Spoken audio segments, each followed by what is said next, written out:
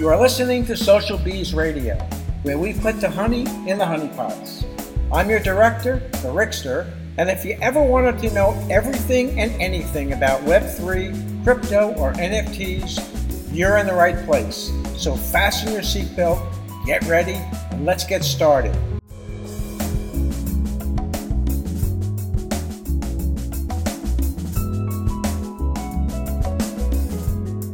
Cardiac Chris, before we transition into Web 2, do you want to give a quick maybe review of what the genesis of the internet and Web 1 and what we just talked about, and maybe reset the room a little bit before we transition to Web 2?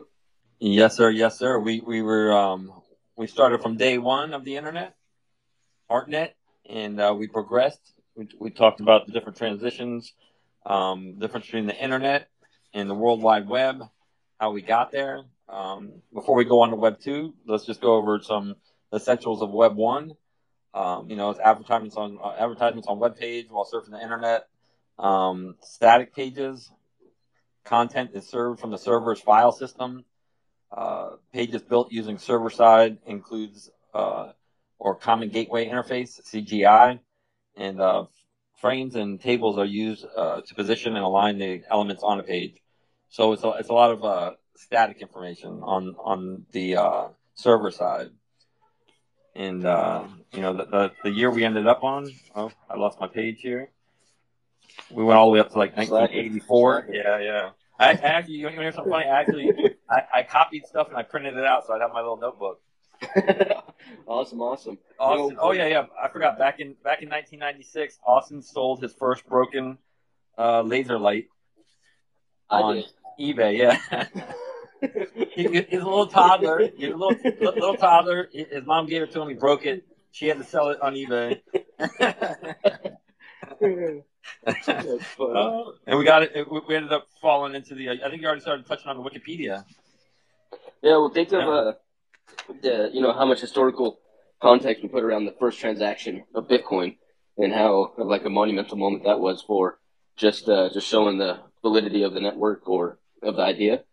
And, that probably was a moment at that time, back in 1996, when eBay did that, when it was the first time that there was, the credit card transaction through this mysterious internet on this computer that people still are struggling to understand and probably don't even understand today. And magically the money went into this machine and they had a broken laser pointer into their hands in their mailbox just a couple weeks later. Let's make a reference, because I like to make stupid, ridiculous linkings between things, connections. So back then, somebody bought a broken laser pointer on eBay for how much you think, Austin? $1.50, $1, I don't know, 80 cents. Well, I know the answer, so I can't answer this. Oh, okay. and how much was Bitcoin when it first came out? Like, everybody tells the pennies, if not fractions of pennies. Yeah, everybody tells the stories of the $8 million pizza or whatever. Like, yeah, it had no value actually, because there's no liquidity to it. I mean, it was just code, it was just numbers, so it didn't really have a dollar value. We as humans attached a dollar value to it at some point. Yeah, so everything starts small, right? You have to know the value of what you're holding. That's key in this space. So and what does that all tie back into, Austin? Education. That's why these spaces are hosted by the Social Bees University. Social Bees University, a dominant and pioneering Web3, NFT, and cryptocurrency project. So go and check out the Social Bees University. Go to the website, socialbees.io, or go and read or go and join the Discord. It should be in my link in my bio, and just go and interact with the community. And Cardiac Chris. So I wrote something down recently at one of the events that I went to, and it was a guy by the name of Dan, which was Dan was a pioneer in Web 1 and Web 2 in the mobile game development. At some point in the App Store, in the top 50 games, Dan had been the pioneer in creating about 36 of them. So Dan is a really intelligent guy. He understands a lot about computers and the progression of it, and he classified the progression of Web 1 and Web 2 and Web 3 as Web 1 was information. So Web 1 was the information basis of the internet. Web 2 was interaction. So that was when, for the first time, or predominantly, that users were interacting with the web. They were interacting with the information, interacting with each other, and engaging within the World Wide Web. And then we'll get to what Web 3 was, how we classified it later on. But, just from off the top of your head, Cardiac Chris, what were some of the key differences that Web 2 brought about roughly in that early 2000s timeframe? Well, one thing, so like I mentioned earlier, Web 1 was read only pretty much. So the next progression, I would imagine, would be writing, but also like what our spaces were about. Well, and this one is too, collaboration. Let's see, like more of a software platform. They were able to upgrade and move a little bit faster. It wasn't just a static page like I talked about earlier, so they could update things on the page, and like more interaction and conversation, right? So Web 2 obviously is going to produce a lot of different types of platforms out there for interconnectability and interaction. It's not just you going. I know somebody will probably yell at me for this, but I mean, like Web 1's more like billboards, right? It's, you're going somewhere to look and see, and Web 2 you're going to go. It's more like a kid's bouncy house, right? You can go interact. A kid's bouncy house. That is your explanation of Web 2. I think that makes history. Yeah, all the IT guys are going to come beat me up right now. But what was crazy about Web 2 was that it gave the ability for the everyday user to create websites, to create, to develop IP, to create something utilizing the internet. Whereas in Web 1, it was, you had to go get a web server, you had to get a computer programmer, you had to get somebody to design the websites, and, a lot of the technicalities. It wasn't a very easy user experience. Whereas with Web 2, you started seeing the platforms of, Facebook, Twitter, Pinterest, MySpace. You have all these platforms that are developing, and it made it easy to go and create something on the internet. You're able to go and just create a Facebook profile page as opposed to having to develop an entire website. And on top of that, you're able to interact with others utilizing that same platform. So your friends and family members started using Facebook, and you're able to interact with them a lot easier. So what Web 2 really brought about with that interaction, the reading, the writing, and the collaborating, like you said, is it made it a heck of a lot easier for the user to utilize it. The user experience was dramatically increased. And, there's a lot of things that came with that. George, I seen you pop up here. George, what do you think about Web 2 and that transition from Web 1? That was a really big deal because, as you said, Web 1 was basically read-only. They were all written in hypertext markup language. With Web 2, they started coming out with other programming languages like Visual Basic and tools that you can more easily create web pages. You actually have to know how to code and use HTML to do web pages before that.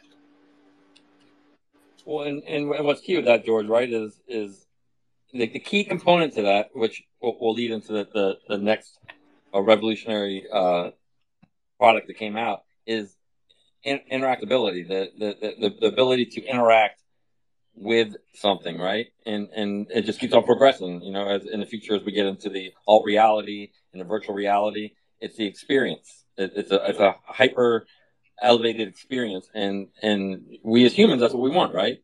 So the more you can provide that, the more active and people will be with the product that you're putting out there, right? Yeah, right. In the beginning, on those web pages, what you got was an address and a phone number. You could call somebody to buy or sell something from your web page. With Web 2, they started doing online forums, and you're right, the interactive ability to communicate over the web, and not just AOL or CompuServe, but over the actual internet. So there was a couple things, and George, you can probably touch on this. We mentioned in Web 1 what was really powerful about it was that the security and the ability that corporations or entrepreneurs can go and create something on a decentralized protocol, such as TCP/IP, HTTP. So Google, Amazon, eBay, all these big tech giants we have today, they had the comfortability and the security knowing that they can go and create a product on a decentralized protocol and that nobody can shut it down. Now, we move into Web 2, we lost a lot of that, whereas entrepreneurs now, or just users now, are no longer creating their platform or their products or the services, or even just the value interaction that they have with each other, the engagement with each other, those are no longer predominantly based on the HTTP protocol, but using some of these big tech giants, their platforms. And that's when we've seen the rise of the Facebook, and shortly after it dropped it to Facebook, seen the rise of Twitter and YouTube and things of that nature, to where we use these services for an easier user experience, but we lost the decentralization part. It became centralized, and where these big tech giants started curating and extracting the majority of the value that was created off of the users engaging on these platforms. And Austin, you know what? Words keep on popping up. We talked about them earlier, and we keep on saying them. And I think it's a huge thing to bring adoption to anything, no matter what you're doing in life. And those two words are what? Safety and security, right? Well, that's why you have the green helmet, right? You got the helmet on because of the safety. Exactly. You see how it all ties back? You see how it all ties back? How that green helmet's going to be a 10 ETH NFT. So what kind of popped up next on the timeline we were doing was that, bringing in the single most consequential Web 2 innovation, and that was the Apple iPhone, right? Because now you can do all these things were happening, all this collaboration and connectivity and interaction, and now you can do it in the palm of your hand, right? And that's one thing, and that's where I want to tie in the safety and security, and why, as the bees, that's when we were doing the education thing, that was the first thing that we would teach people and talk about, was how to get to places and do things safe and secure and not put yourself at risk, because those two things are key in anything. And that's why people are always like, have arguments at work about, and we joke around and have them on here too about iPhone and Android.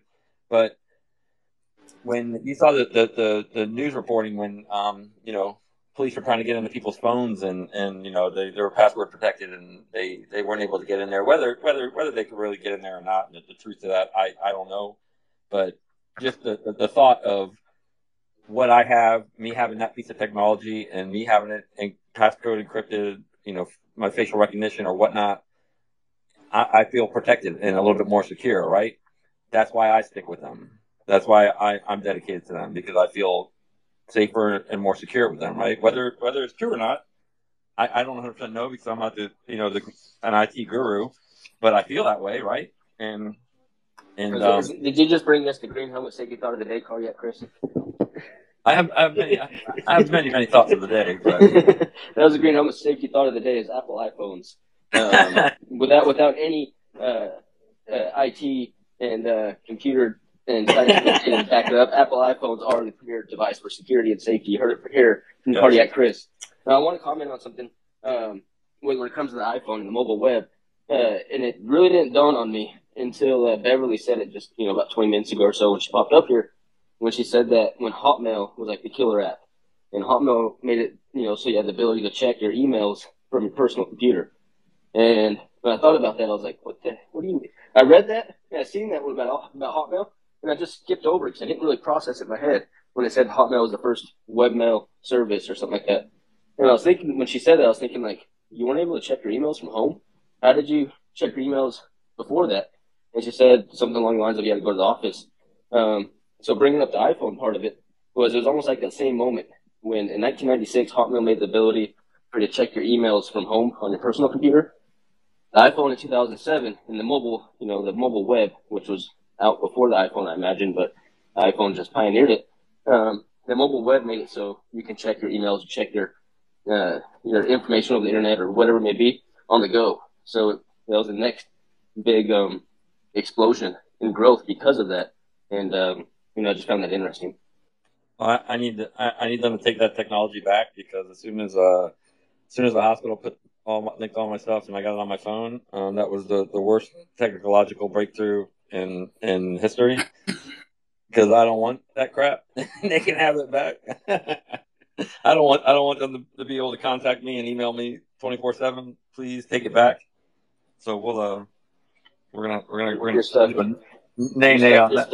You're stuck for life, Cardiac Chris. George, while you're up here, talking about that breakthrough from being able to check your emails or the usage of personal computers at home as opposed to the office. Was that like a similar explosion or similar step in the usage of the internet when it became available on the mobile web? As it became available on the go as opposed to just at home or just at the office. That was one of the breakthroughs with the introduction of mobile web and mobile web usage. Prior to that, everything had to be either. There were some companies that I worked with that had you could actually dial up and get into the office to use Outlook Web or one of the utilities that we had for it. But it really took off once you could do everything from anywhere. Hey, Austin. Yep. Yes, sir. As we pop through this thread, what transpired between 2007 and rolling into 2008? The separation of state and money. In 2008, there was a historical white paper written by the anonymous character.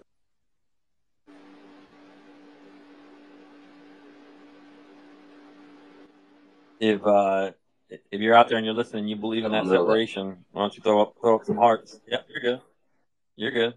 But throw up some hearts if you believe in that separation. Go on, Austin.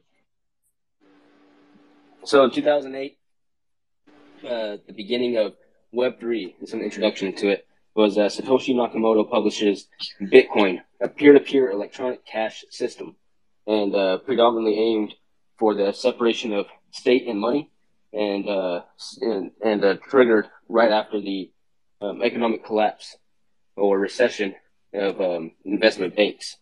And so this kicks off, and in 2009, January 3rd, the Genesis block in the Bitcoin blockchain appears. So it's the first time that Bitcoin had, it's the first block mined and created. So it was the genesis of Bitcoin, January 3rd, 2009. It's crazy. It's been over 13 years now.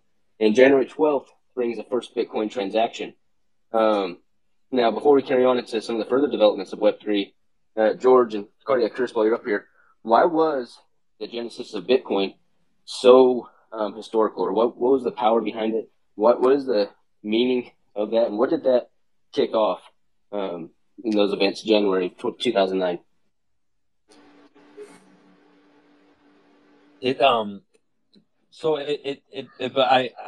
I answer that, I just want to touch on one thing, like what Beverly brought up earlier, and Beverly, if you want to come back up and elaborate on this, like your feelings, but the fact that it's been around since 2008, and right now, no regulation, nobody, back then, 2008, 9, 10, 11, how many eyes were on it, never being hacked is a feat in itself, because everybody was going after it, especially once it became something of value, a dollar value.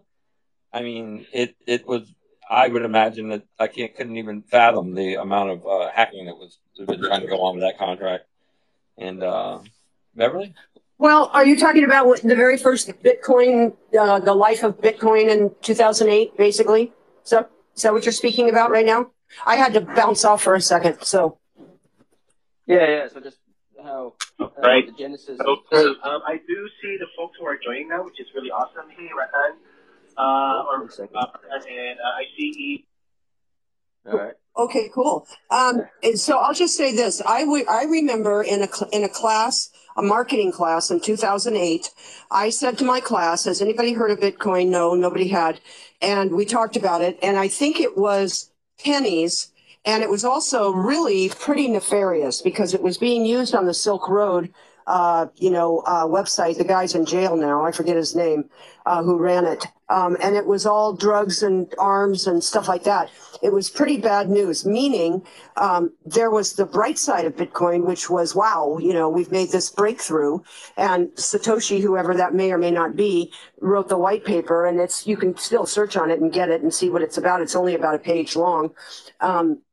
And the idea of, digital currency was born in a big way. There was also a taint to it in the very beginning. And I remember saying to my class, I don't even know how to buy it. And the whole concept of wallet was brand new. And so the idea that you had to have a wallet, well, where did you even get one? Number one. And number two, you had to give bank information to get your wallet because it wasn't tied to credit cards at that time. It was tied directly into your bank account. And there's no way I'm giving, up my bank account. You know what I mean? So I didn't end up buying any Bitcoin back then. I just wanted to buy a tiny bit to see how it worked, mostly. But that was my first part of it. Later on, just FYI, fast forward a number of years. So UCLA, I was the academic advisor for the UCLA blockchain lab. It was a student-led lab, and myself and another instructor designed the courseware for the blockchain certificate program, which is still running at UCLA Extension. And Berkeley has one, and everybody has one now. But so we kind of separated the currency off of the blockchain and just focused on the blockchain technology for the certificate program. So that's what I remember. Hey, what's kind of funny is the way you talk about how the feelings that you have when they say link your bank account to this brand new thing that's strange and weird, and why do I have to link my bank account to it?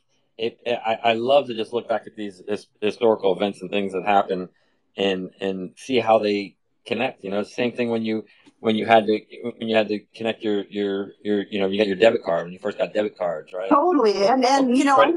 And people said I would never put my credit card number on the internet. Everybody said that, right? And yet we were calling up Domino's Pizza and they would say, do you want to put this on your credit card? Yeah. What's the number? 54337, whatever, So you're happy to tell them on the phone what your credit card number is, but you didn't want to put it on the internet yet. And then, you didn't want to connect your bank account to anything, or I didn't. So yeah, you're absolutely right. And that's what I was saying earlier about consumer adoption. It has to be natural, easy. When Amazon came out with one-click shopping, right? That changed e-commerce forever because suddenly everybody got it. I like these shoes. I click here. I get my shoes tomorrow. Simple. And it made sense to people. And yeah, if I have to give my credit card, so what? Look at this convenience that I'm getting. And it was a value exchange that people were willing to do. It's right? To kind of pop back to, we moved on to Web3, but talk about Web2. It exemplifies Web2 and the fact of us as individuals giving our stuff away, right? Like I grew up, and my dad, you'd have to pry his Social Security card from his dead cold hand to find out what his number was. And, Web2 comes and everybody's on there handing everything away, once that fear got overcame, that somebody else was doing it and it was safe. Woo! And at the time, the value exchange seemed even, right? What it seemed like was, I'll give Facebook my psychographic information, meaning the music I like and where I live and the car I drive and my friend circle. And in exchange, they'll give me access to the world. And that seemed like a fair exchange until everybody realized that these certain companies were taking that data and weaponizing it back on you. So in the beginning, that exchange was pretty fair. When it became, when the algorithm started ruling the world, I just said this to students today in a class, the algorithm is not your friend anymore. Okay, it is not your friend anymore. So go out to all of your social platforms and take off all that psychographic information. Nobody deserves to have that. You know what I mean? I think the fact you said anymore is key. Right. Because in the beginning, it was great. And I actually, in a sense, I like that algorithms because they gave me what I wanted. But now when it's the point where it's being it turned on everybody. What they did was monetize it. Listen, if you were at Google or Facebook or Pinterest or anywhere else, it was the only smart thing to do. You've got all this data, this metadata, and the marketers they've paid millions and millions of dollars for that metadata over the years in the past because you couldn't even get it. People were freely giving it to them. Why wouldn't they make money on it? That made sense. And then we started seeing the dark side of Web 2, which was it's used against you. It's used politically. It's used social engineering and all of that. So it shifted. And that's why I think there's a big there's more of an acceptance for the ideas around Web3 because people are waking up to that this information has been turned on me. And what was a convenience is now kind of scary, in a way, right? So, do I want strangers having my health information? And, do I want, just all this kind of stuff. And we started realizing, hey, wait a minute, this didn't turn out to be fair after all. And that's right. And that's the whole point of why we want the people to take their power back and control. Exactly. As much so we control our data and we say where we want it to go and what we want to do. Right. My tagline right now is owning your own IP is very Web3. Okay. So you want to own your own IP. All of that is your IP, your intellectual property. All of that is your name, image, likeness, and anything else that's about you should be yours. Absolutely.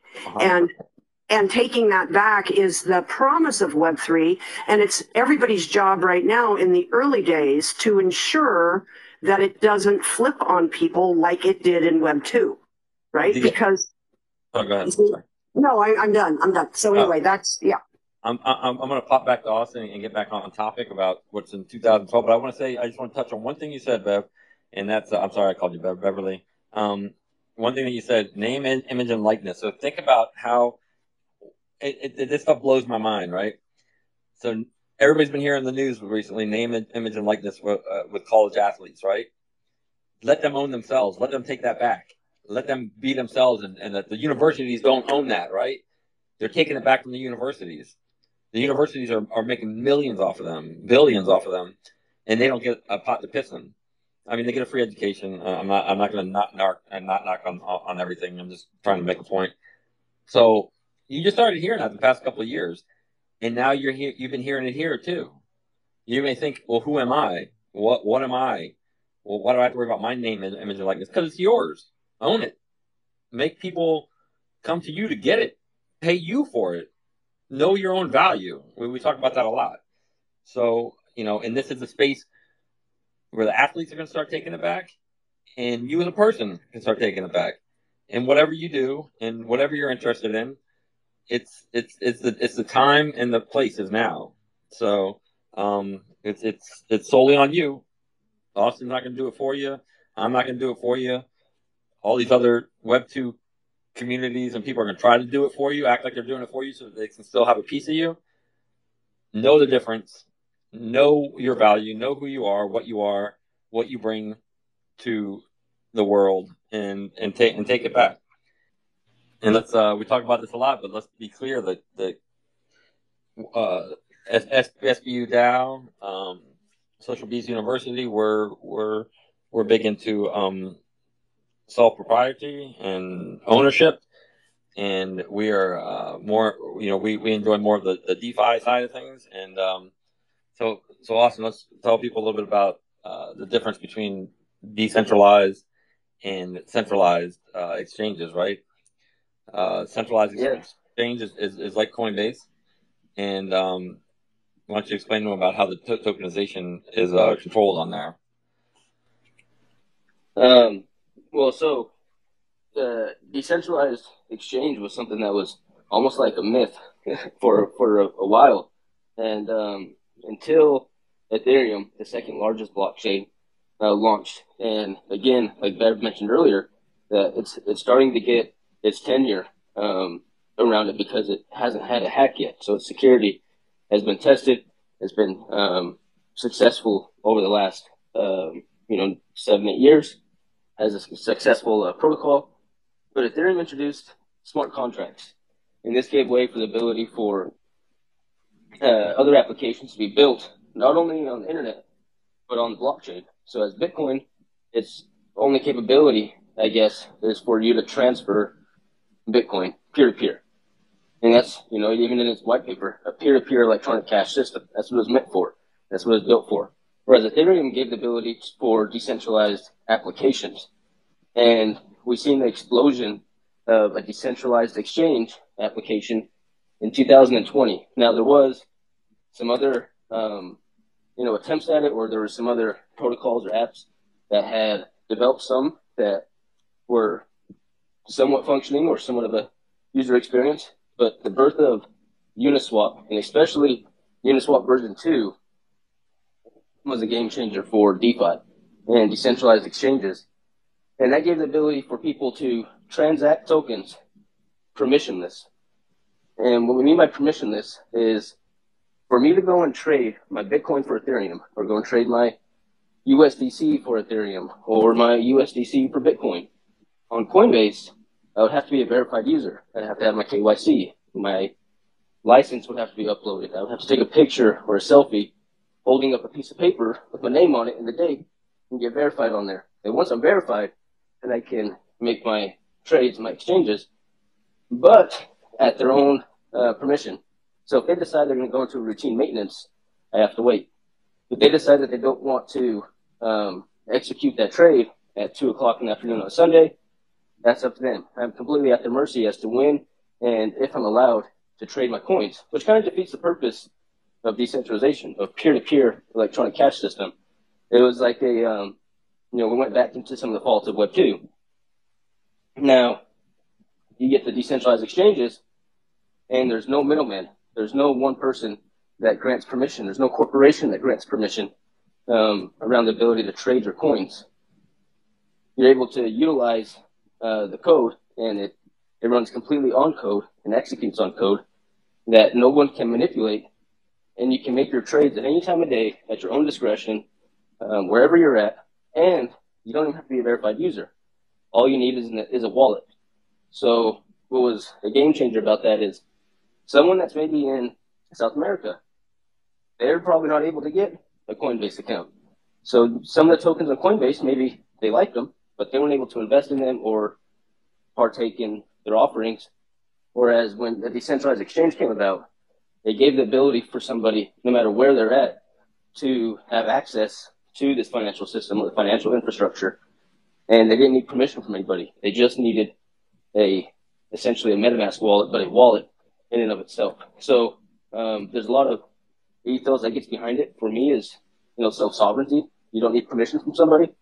You keep control of your tokens, whereas on a centralized platform like Coinbase, your tokens are in the control of Coinbase. They keep control of them. They're stored on, all tokens are stored on the blockchain, but the access to it, they keep track through their own internal databases, as opposed to when you have your own wallet, that's stored in your wallet, and you have access to that through your private keys and whatnot. So before I go too far of a rabbit hole, it's a game changer from self-sovereignty and permissionless, transactions.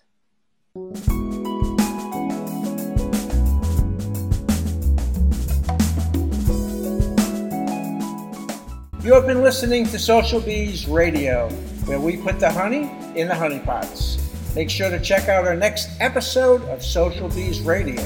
Till then, signing off.